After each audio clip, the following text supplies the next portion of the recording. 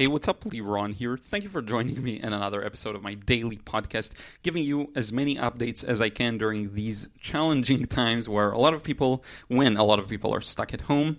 This is episode 167, and I want to share with you some of the things that are on my mind, some of the things I did today, and my plans for this week.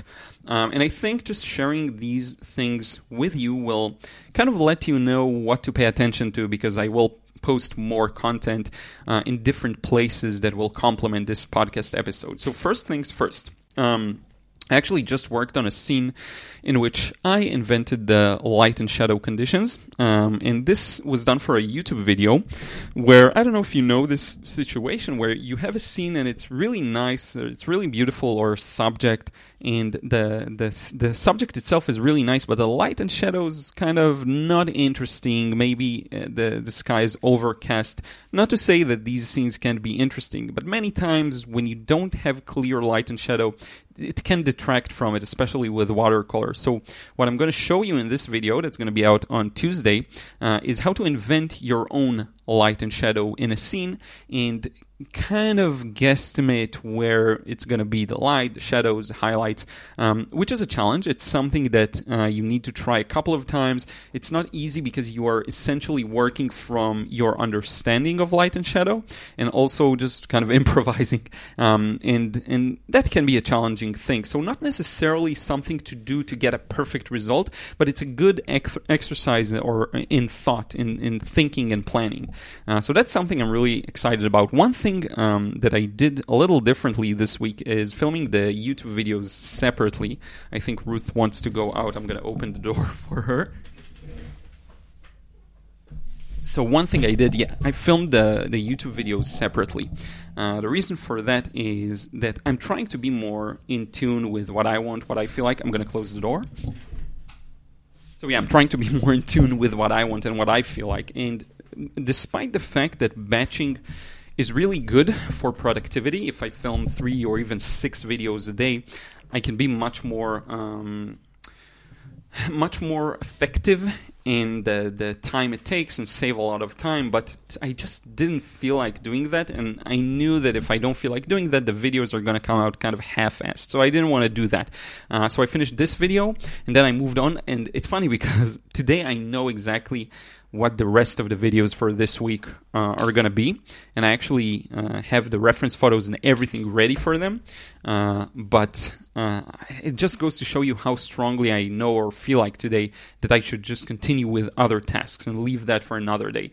I feel like also I need to balance every painting session that I do, not for myself, quote unquote, it's for a YouTube video or for a piece of content. I feel like I need to balance this with doing at least one process that's purely for me.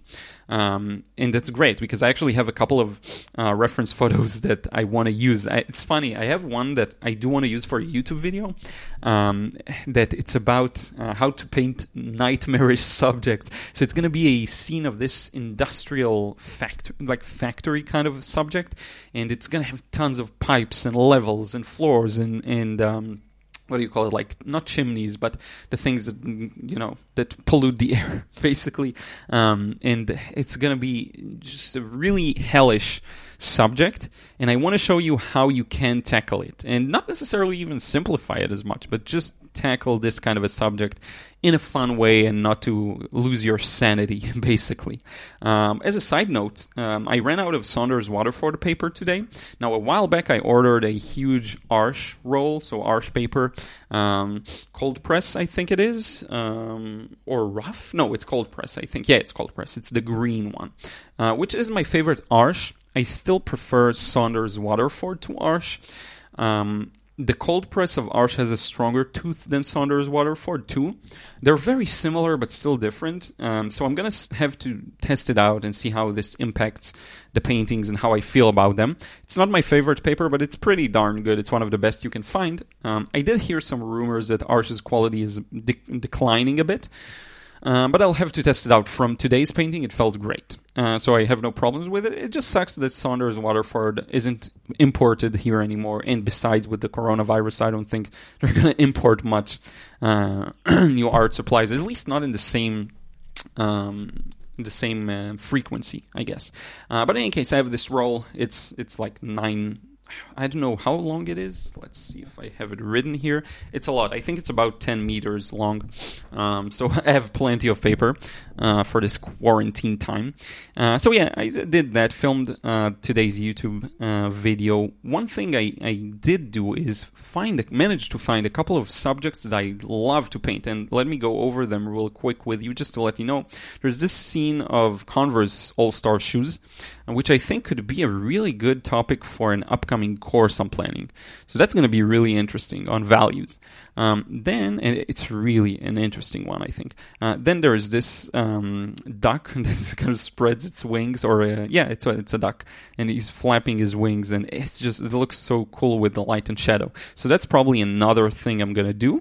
There's a French bulldog picture that I really liked with strong contrast. They're cute. I love Frenchies, so I may paint that. And finally, there's a scene of horses dashing through a forest, and the frontmost horse is very dark, but the horse behind that is pretty light because there's a lot of dust and maybe even fog regardless of their dash.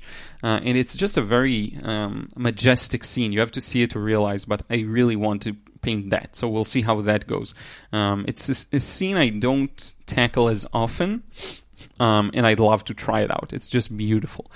So that's something I'm really excited about. Got a few references lined up that I really want to paint. And I don't always have that, by the way, so I'm happy to have that. What other things I wanted to update you on? Yeah, so the manga story. I've made huge progress, and if you've been following the Instagram stories, you may have seen this. I made really good progress on the story. So far, I've been trying to write a lot of stories. I think it's like the 4th one or the 5th one that I start to write. But this one, I really dumbed down a lot of the elements. I started with a bit of a dark fantasy, and then I realized that maybe I don't want to go into the whole magic thing because it's so complex and you have to make stuff up. So I decided to simplify the story to something a little more realistic, but still keep it medieval times. So it's going to be medieval. It's going to be an interesting story. I hope to share more soon. But the thing is, this is the first story where I actually got to a stage that I feel like the characters are starting to act on their own. And I heard about this and I read about, how to write a good story, how to write an interesting story. I did a lot of research. There's this website I found called Well Storied. It's so good, Well-Storied.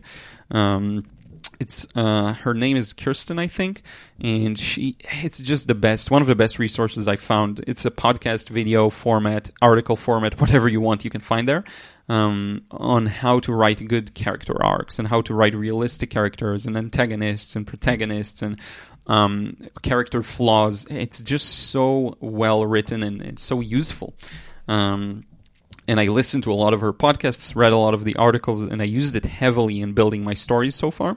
So that was a really major resource, and I went with that, and I kind of developed the story based on story beats, very common story beats of like the current world and why our main character isn't happy with it. Then there's this inciting incident that causes them to be challenged and then throws them into something new. So kind of like that, but with this story, I started realizing that it's more complex than that. The story isn't going to follow the story beats to the T, and the very small synopsis I wrote for it, once I started developing it, it really turned into something a little more intricate, and things change. So it's funny how it's almost like gesture drawing. If you've done gesture drawing, you first establish the motion. You use a single line to represent the entire figure, and I see that as kind of the story's skeleton. You decide on the trajectory of the story. But then once you put in the components, that trajectory may change. It will surely change. When you first draw an action line for a figure in a pose, you draw that line, but then when you add the limbs, when you add the head, when you add the different body parts, the rotation of the torso, it changes some of the initial lines you put, obviously. So that's the way I see it. First, you dictate the main gesture, and then on top of that, you build the elements of the story. And this is the first one where I really started seeing the characters act, and it all connected. The characters and their characteristics, their personality, then really connected well with the plot. And this is, so I really developed the plot in a nice way, but now what I think I'm going to do is take a break, not really take a break, I'm going to finish the plot, but then I want to polish up the characters and their traits and their personalities a bit more, and their history even. And then I'm going to go back to the plot and keep writing it. I do want this story, this manga, and just to recap, if it's the first time you hear me talk about this, it's a manga. It's going to be a comic, Japanese-style comic. The thing I really want to put emphasis on here is the characters and their development. It's not going to be plot-driven. The plot will hopefully be interesting and all of that, but it's not going to be plot-driven, it's not going to be action-driven, it's going to be characters. I want to explore the feelings of characters. That's the kind of thing I want to show. And I'm thinking about how to do that in an interesting way. To tell you the truth, this story helps me confront with a lot of interesting things of the human psyche and how it works and why people do certain things, and to try and figure out, I feel like I'm a person that can understand people really well, but it's still very challenging to figure out their motives and how they react to certain things, and to actually let the characters drive the story, and to think about, okay, in that situation, what will this character do? How will that make the other character react? All of these details, to hash them out is really challenging. And even as a person who feels like I can understand all sorts of people from all sorts of backgrounds, and I think it comes to play when I meet new people. I feel like I can make a connection with pretty much anyone. It's still very hard. So it's one thing that I really want to develop. It's an ability, it's a skill, it's something to work on. And I feel like this is the first story that gives me the opportunity. Now, after I finish writing it, it's time to actually draw the thing in a comic form. And this is really cool, because yesterday I started doing some sketches that finally felt like they're closer to the style I want the story to be in. This manga style is not something I'm very experienced in. More of a painter, I do more of a reactionary part. I look at things and I portray them through my own lens. This is very different. It's illustration. It's a very different style. I talked about it in previous episodes. With this, I worked really hard on building my skills for the last couple of months of drawing figures, drawing people, and also the manga style. So I feel like I'm starting to get a good basis for it. I think the only way to learn is really to just start drawing it, use a lot of reference, so that's what I'm going to do. Yesterday I shared on my Instagram stories some initial sketches that feel like my style, or what my style is going to be like. So I think that's really exciting, and maybe you checked it out. I'm going to put it as the picture for this episode, so you will be able to see it if you listen to this episode through Anchor or whatever. I'm going to share a link with you somewhere. You're already listening, so it's irrelevant, but you probably saw it already. But in any case, yeah, so the sketching part is something I'm very excited about, because compared to a story, it's something I'm more accustomed to. Even though I don't have anything close to mastery of the style, it's much more natural for me. The visual language is more natural to me than writing a plot and characters and all of that. So going back to that will be a breath of fresh air, and hopefully it will all connect together. The story and the characters and the personality and the plot and the setting. Hopefully it will work together. The good thing about the experience I do have with a lot of landscapes and cityscapes is that I think backgrounds are going to come very naturally to me. It's the characters that I feel like will need some work. But the backgrounds, I think I got down really well. I already did a couple of experiments with the medieval types of castles and cities, and I think I have that down pretty well. And perspective and different structures, and I'll use plenty of reference for sure. But I think that's not going to be a real issue. It's more about the characters, and that's the thing I would want to master. Because you have to remember that the characters, their design has to convey their personality. It has to convey who they are. Facial expressions, you have to express their mood and how they react to different things. And, the more I read manga, the more I see there are millions of different ways of doing that. And it seems easy because you can see other artists do it, but it's not as easy. It's very tricky to convey the right emotion with the right facial expression. So yeah, this is it. My updates for today. I think this is probably the longest daily podcast episode so far. So 15 minutes, still quite short. Let me know your thoughts. Let me know how you're doing in this weird situation with the coronavirus.